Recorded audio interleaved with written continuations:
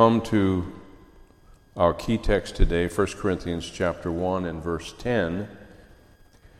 And our key word is unity. If any of the young people would like, or anybody would like to keep track of how many times I say the word unity in this message, you better have your pencil sharpened, because it's going to show up a lot. So if you'd like, let's stand for the reading of God's word. 1 Corinthians chapter 1, we're just going to read verse 10, and then we'll go on to the other parts later.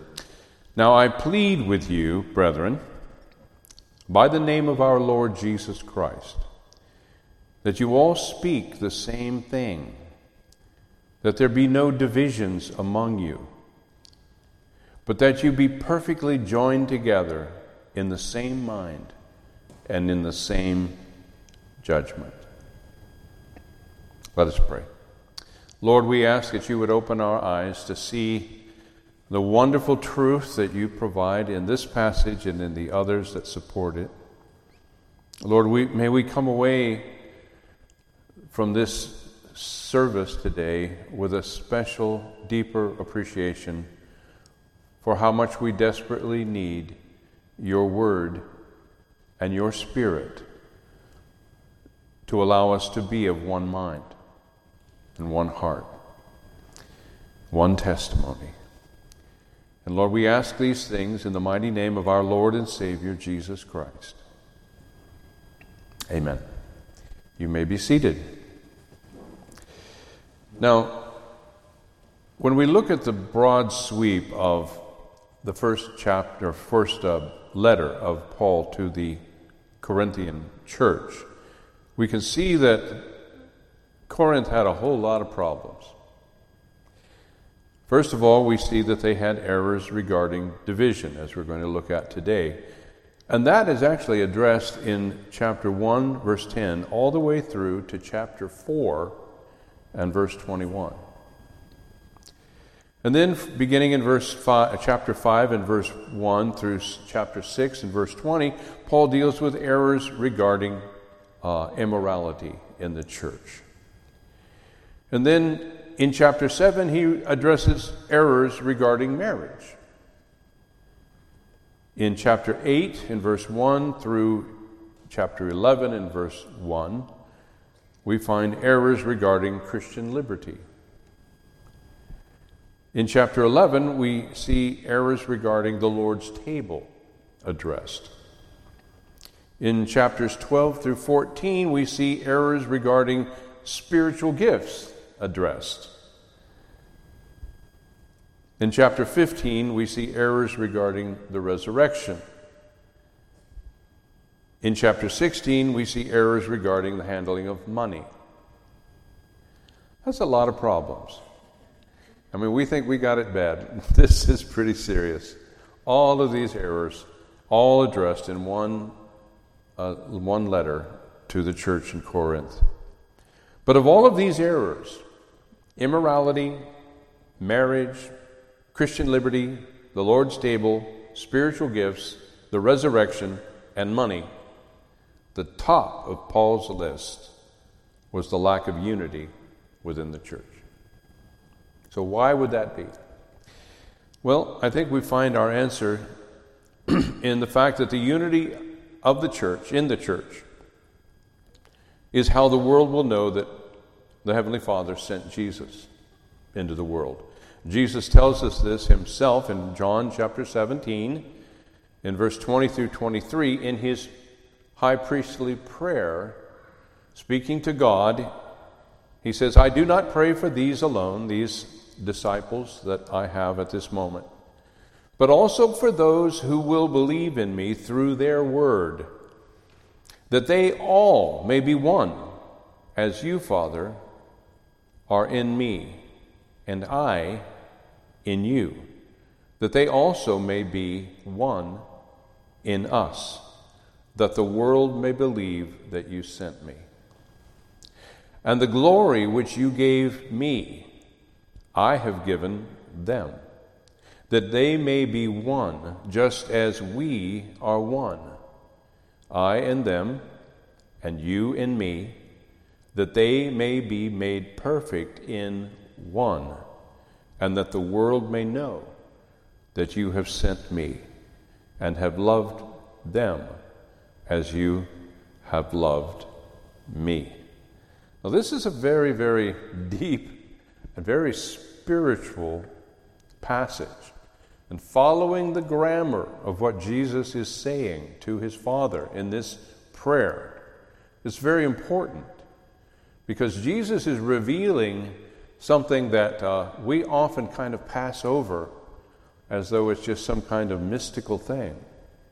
But it is not mystical. It's the reality. This is what it means for us to be saved, for us to be a member of the body of Christ, for us to have new hearts, new spirits, to be born again. All of that is captured in what Jesus is saying here about the Heavenly Father being in us with Jesus and the Holy Spirit.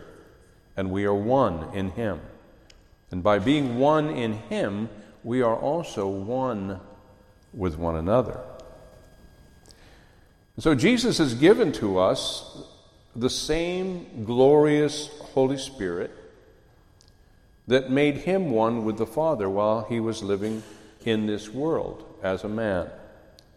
And so Jesus and the Father now live in us by that same Holy Spirit. This is a spiritual reality. Okay? It's no less real than the physical reality we can reach out and touch. But it is a spiritual reality that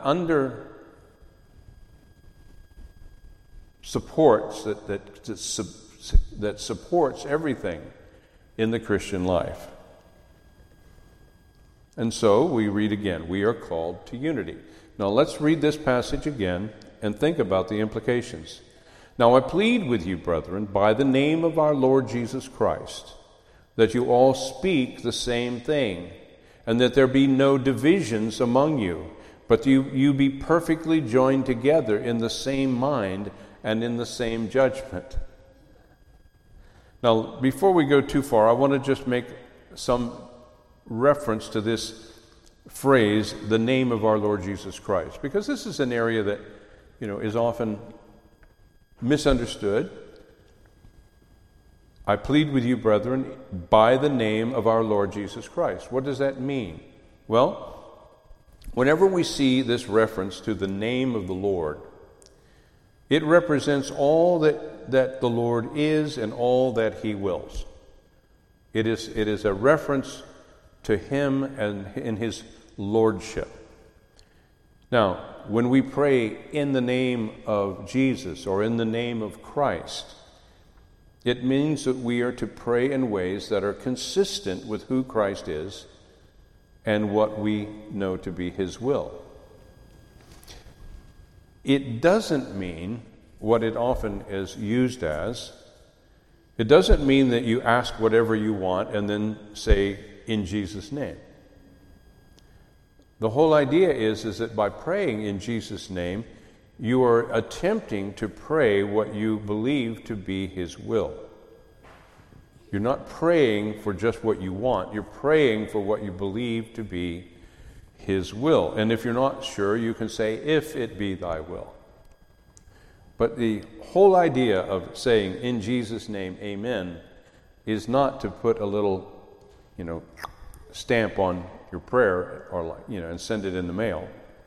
It is a matter of bringing it into line with what you understand to be the will of the Lord. And so it means I pray this because I believe it is consistent with the will of Christ as I understand it. And we should put some effort into understanding the will of the Lord and in praying accordingly, so that our prayers are not only requesting something from God, but also adjusting our own heart, mind, in relationship to God. So Paul is saying, I plead with you to do what I know to be consistent with the will of Jesus Christ for your lives. That's what this introductory statement means. Now the context for Paul's plea is disunity. And so he makes reference in chapter 1 and verse 11 to something that has been reported to him from the household of Cleo. It says, "For it has been declared to me concerning you, my brethren, by those of Cleo's household, that there are contentions among you. Now I say this, that each of you says, I am of Paul, or I am of Apollos, or I am of Cephas, or I am of Christ." So there are parties being developed within the church in Corinth. People are choosing their hero and joining that team. There's something about being a part of a team or being the fan of a particular hero, whether it's in sports or politics or culture. It appeals to us. It gives us a sense of belonging. It gives us something to occupy our thoughts. When we're not actually doing other important work, then we can be following our favorite ball team. I didn't get to go to the game, but some of the guys that we meet with went up to watch the Mariners play in Seattle, and they were very excited about that and enthused, and it was quite an event. Huge baseball stadium there. And all the money and all the effort, all the time that goes into just that one area of team sports. What is it about that appeals to us? And it could be soccer. It could be, it could be a political party or a movement or an enthusiast about a particular author. I am of John Piper. Okay, I could say that. I love his work. But you see, this type of thinking is creating a problem within the church. People are not walking in unity. They're becoming advocates for a particular person who has been had a ministry in their lives there in Corinth. Now, Paul's answer to this disunity is found in the gospel itself. And he makes reference to this when he says, "Is Christ divided? Was Paul crucified for you? Or were you baptized in the name of Paul?" And so the gospel itself offers us this unified story of Jesus.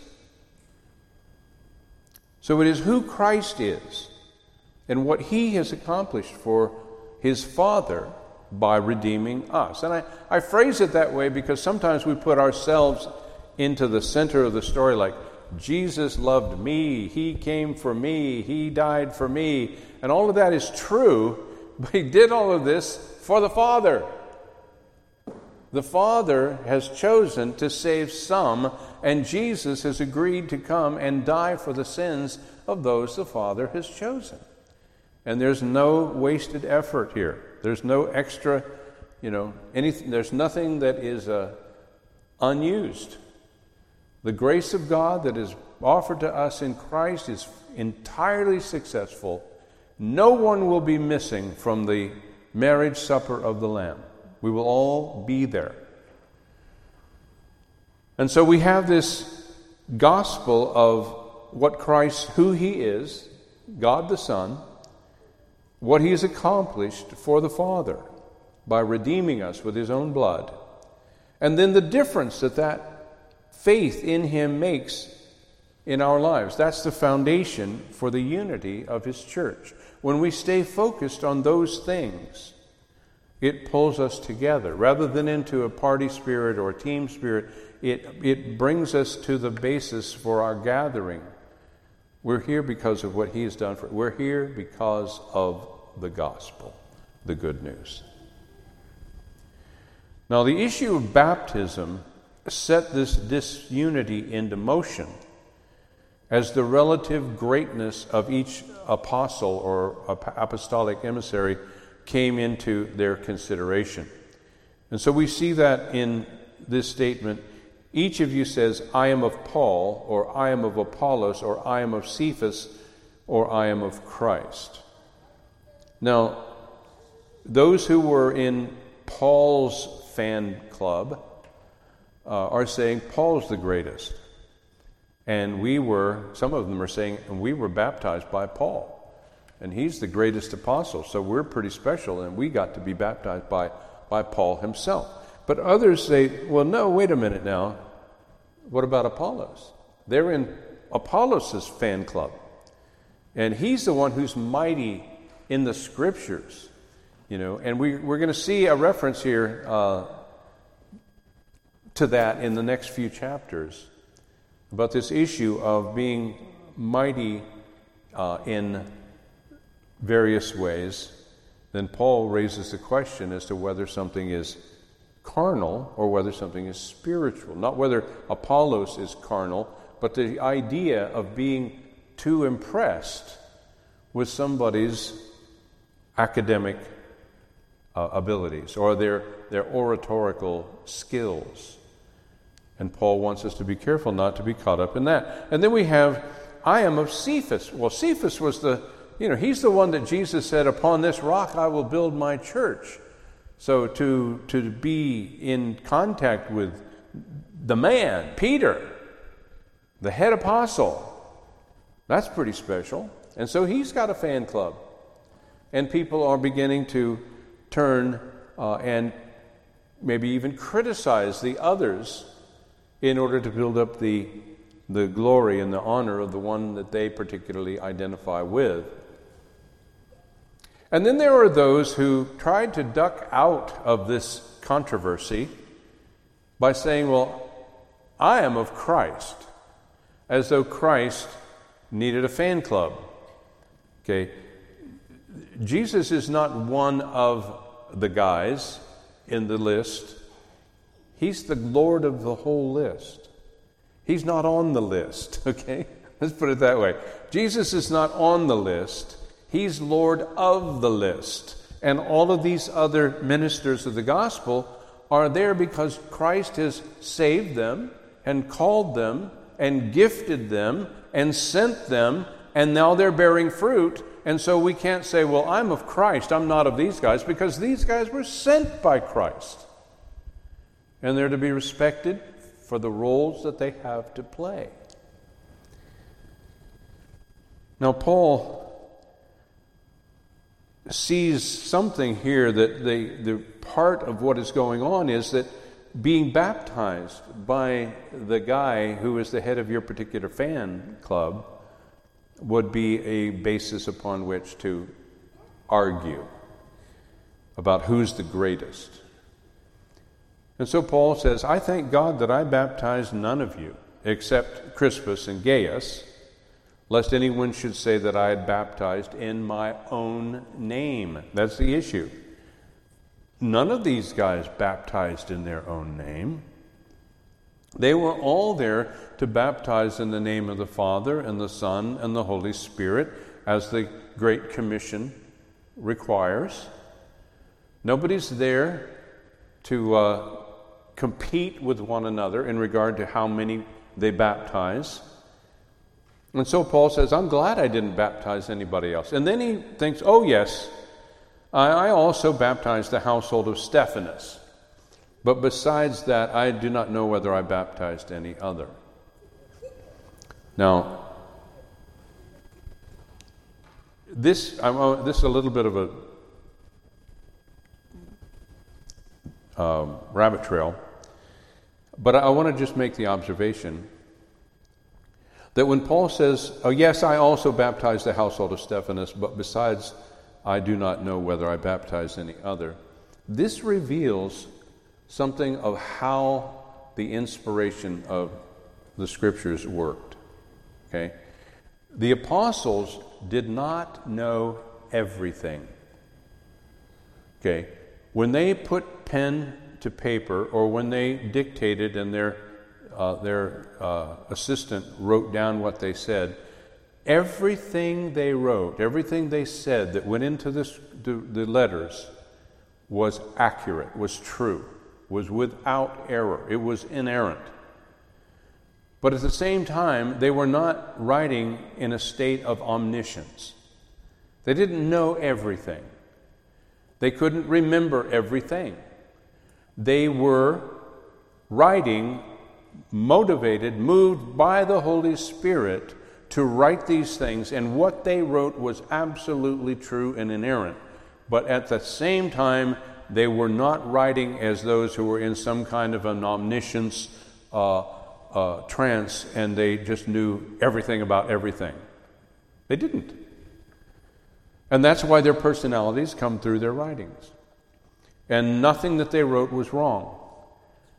And at the same time, they were writing within the limited understanding that was given to them by the Holy Spirit to write what they wrote, to say what they said.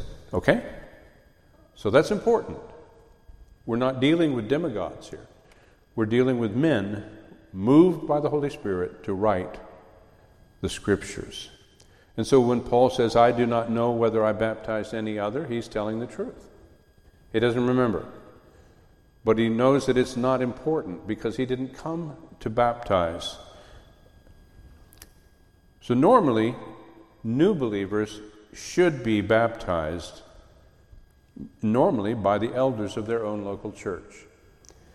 Now, I'm perfectly fine with allowing whoever led this person to Christ to also assist in that baptism. Maybe to stand in the water and assist in taking that person underwater and bringing them back up, because they had a personal involvement in leading that person to Christ. It may be the father and mother baptizing a child, but I believe that it's important to bring the officiality of the baptism into place by the ministry of the elders or a deacon within the church. We see this in the Scriptures. We see this in the New Testament. And I think that we need to be careful not to take it too far in the direction of being professional and official, and not take it too far in the other direction of being too loosey-goosey and having, one hippie baptize another.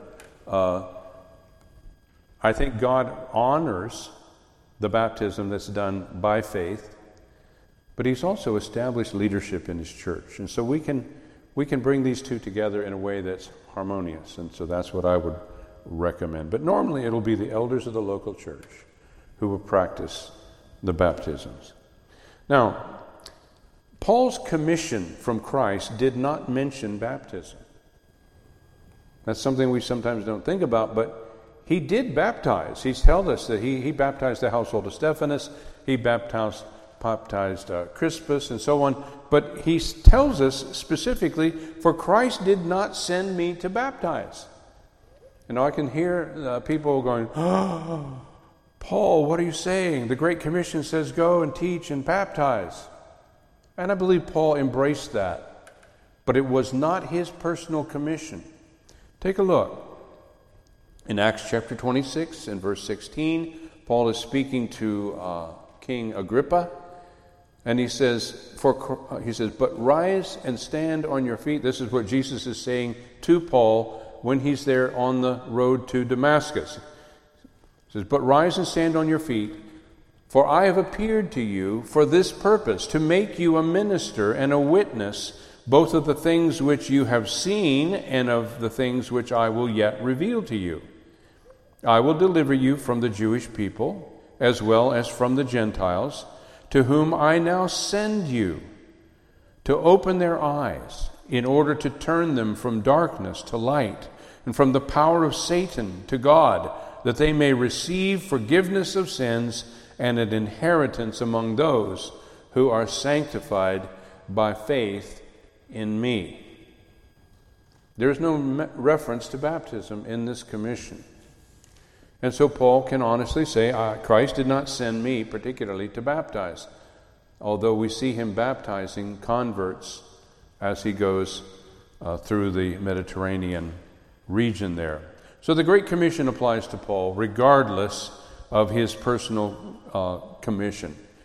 It is merely a matter of where the emphasis is placed. And for Paul, the emphasis was upon preaching the gospel and teaching the revelation that he had received from God, from Christ, as an apostle. Now, Paul was commissioned primarily to preach the gospel, but his preaching was not without qualification. We see that in his next statement. He sent me to preach the gospel, not with wisdom of words, lest the cross of Christ should be made of no effect. Now, with this phrase, Paul is now going to launch into an extended treatise, doctrine, on the issue of human wisdom as opposed to God's wisdom. He's going to be making a case for being truly spiritual as opposed to being carnal. And all of it is still part of the case of unity within the local church. Evidently, Paul sees the remedy, the real, ultimate, and long-lasting remedy to disunity within the body of Christ as being willing to let go of your human wisdom, merely human wisdom, and instead to embrace the wisdom that comes from God, a spiritual wisdom that goes beyond human reason. Now, this is a deep, you could call this meat, okay, of Scripture, because Paul is going to go on the attack here, and he's attacking our tendency to lean on our own understanding, which can feel very, very, very scary. Okay? So let's take a look. Paul's reference here to not preaching the gospel with the wisdom of words is an opening to his great doctrine concerning the only way to achieve and maintain unity in the body of Christ. So, perfect unity is unreasonable. Okay? And when I say unreasonable, I put that in quotes, because the problem is we are trying to be too reasonable. And so we find ourselves dividing into camps based upon how my human wisdom conflicts with your human wisdom, and both of us need to let go of our human wisdom and instead embrace the wisdom that comes from God. So, the idea of all of us speaking the same thing and there being no divisions among us and being perfectly joined together in the same mind and in the same judgment, that's not possible by human means. You get 3 people, even 2 people, into a conversation, and having them entirely agree about everything is not going to happen. So there's got to be something else going on here besides just arguing it out until one person gives in and gives up. It's not reasonable, excuse me, for everyone in the church to achieve, let alone maintain, this level of perfect unity in mind and judgment. It's impossible. It's impossible for us. But it's not impossible for God. And so whenever God commands something that seems to be unreasonable or impossible, it is because it is impossible for us to do apart from Him. So that's the thing. We're not apart from Him. So it's doable, but only doable because He is in us, working in us and through us.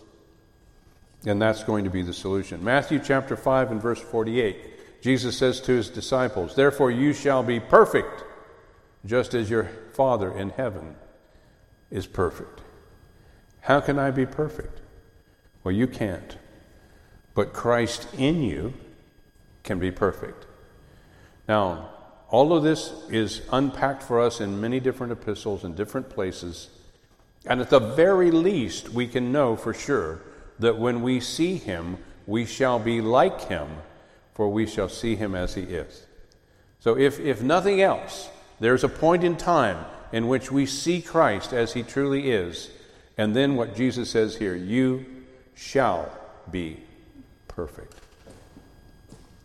In the meantime, there's going to be a whole lot of walking in the Spirit that has to be done.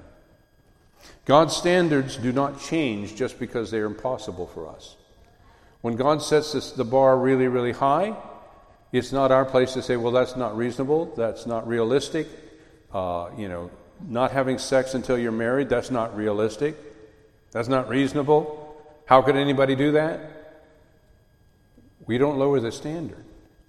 When God says, do not steal, do not lie, bear false witness, God doesn't change his standards. What we have to do is rise to those standards by the power of the Holy Spirit, and rather than in our own strength. When things seem unreasonable, it's because God is inviting us into partnership with him to accomplish these things in our day-to-day lives. So Paul is going to use this unreasonable demand of absolute unity within the church to teach us what it means to be spiritual as opposed to being carnal. And in doing so, he takes quite a long time. The wisdom of man is foolishness. I'm going to read for you now through 1.5 chapters that follow, okay?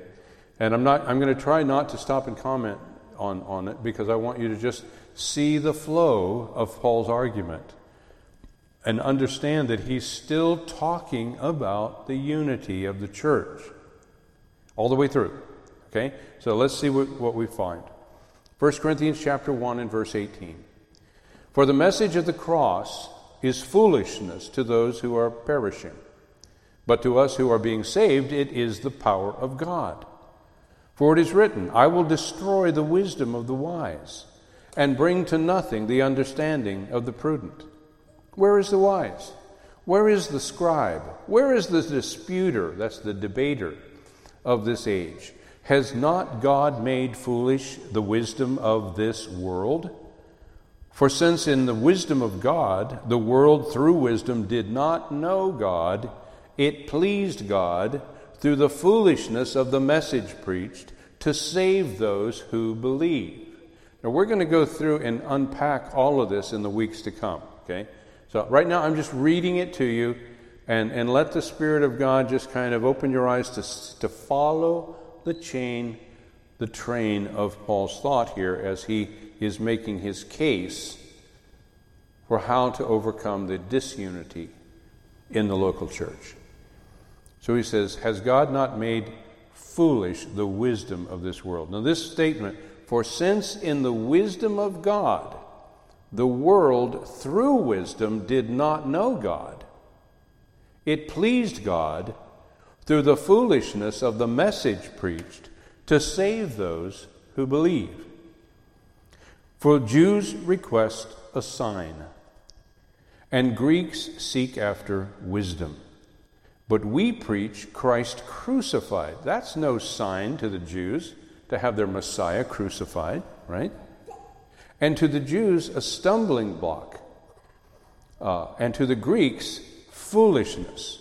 So we have Christ crucified is a stumbling block to the Jews who are seeking a sign, and it's foolishness to the Greeks who are looking for something that makes sense, that's wise. But he says, but to those who are called, both Jews and Greeks, Christ, the power of God, and the wisdom of God, because the foolishness of God is wiser than men, and the weakness of God is stronger than men. And God has chosen the foolish rather than the wise of this world. And so, for you see your calling, brethren, that not many wise according to the flesh, not many mighty, not many noble are called. But God has chosen the foolish things of the world to put to shame the wise. And God has chosen the weak things of the world to put to shame the things that are mighty. And the base things of the world and the things which are despised, God has chosen. He's not just making do with these things. He has chosen them. Wow. And the things which are not, to bring to nothing the things that are, that no flesh should glory in his presence. But of him you are in Christ Jesus, who became for us wisdom from God, and righteousness and sanctification and redemption, that as it is written, he who glories, let him glory in the Lord. Now, has Paul gone off on a rabbit trail here? Or is he still teaching about how it's possible to be in the unity, in the unity of one mind? Let's see. God's rejected human persuasion as well. And I, brethren, when I came to you, did not come with excellence of speech or of wisdom, declaring to you the testimony of God, for I determined not to know anything among you except Jesus Christ and him crucified. I was with you in weakness, in fear, and in much trembling, and my speech and my preaching were not with persuasive words of human wisdom, but in demonstration of the Spirit and of power, that your faith should not be in the wisdom of men, but in the power of God. However, we speak wisdom among those who are mature, yet not the wisdom of this age, nor of the rulers of this age, who are coming to nothing. But we speak the wisdom of God in a mystery, the hidden wisdom of which God ordained before the ages for our glory. Now, the word mystery, we need to understand in the New Testament, means something that had been hidden for a long time and now has been revealed. It's not a mystery in the sense of a whodunit. It's not a mystery in the sense of, oh, that's mysterious, it can't be understood. No, it can be understood because now it has been revealed. It had not been revealed before. It is a mystery in the sense that now it has come to our understanding. So, the hidden wisdom which God ordained before the ages for our glory, which none of the rulers of this age knew. For had they known, they would not have crucified the Lord of glory. And so we come to what is the alternative. God has given us the Holy Spirit. But as it is written, eye has not seen, nor ear heard, nor have entered the heart of man the things which God has prepared for those who love him. But God has revealed them to us through his Spirit. For the Spirit searches all things, yes, the deep things of God.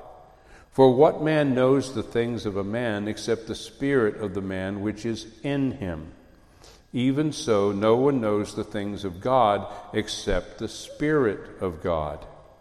Now we have received not the spirit of the world, but the Spirit who is from God, that we might know the things that have been freely given to us by God.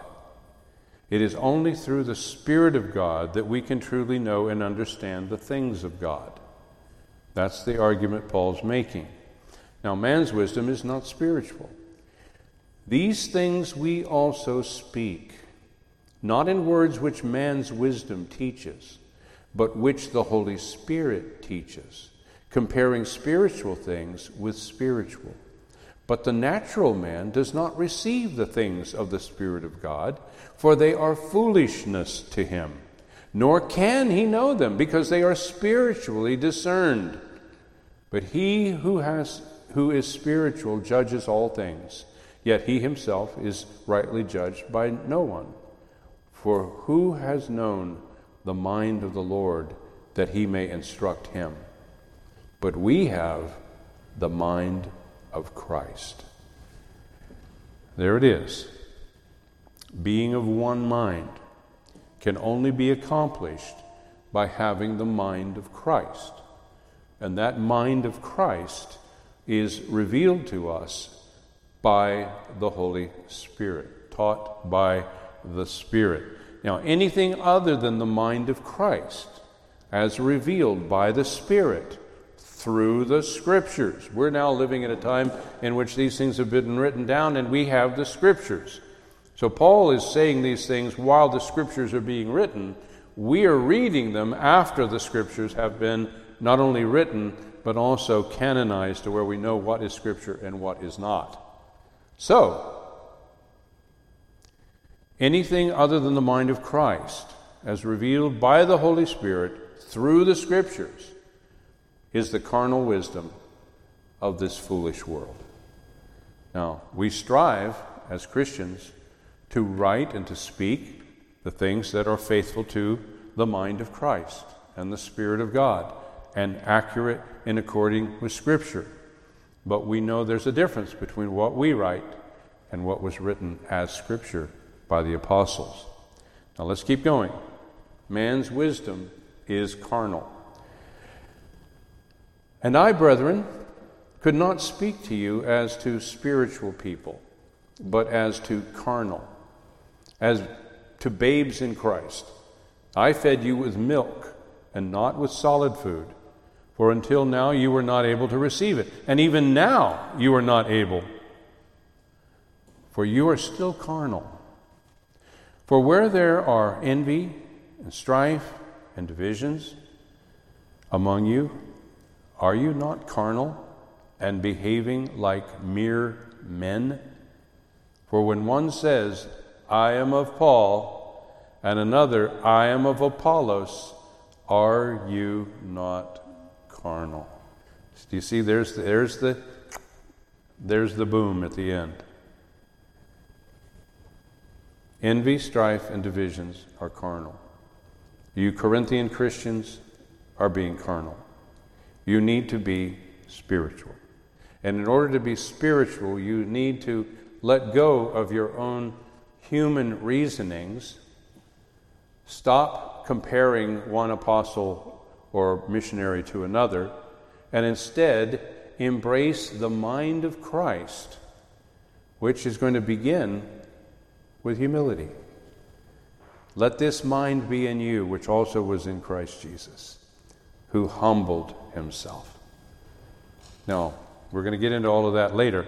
Paul did not go off track during this entire chapter and a half here. He was still writing about that same verse 10, the unity of mind, the unity within the church. That's what he's focused on. So the unity that God requires of us is not found in man's wisdom, which is carnal, but rather it's found in being spiritual.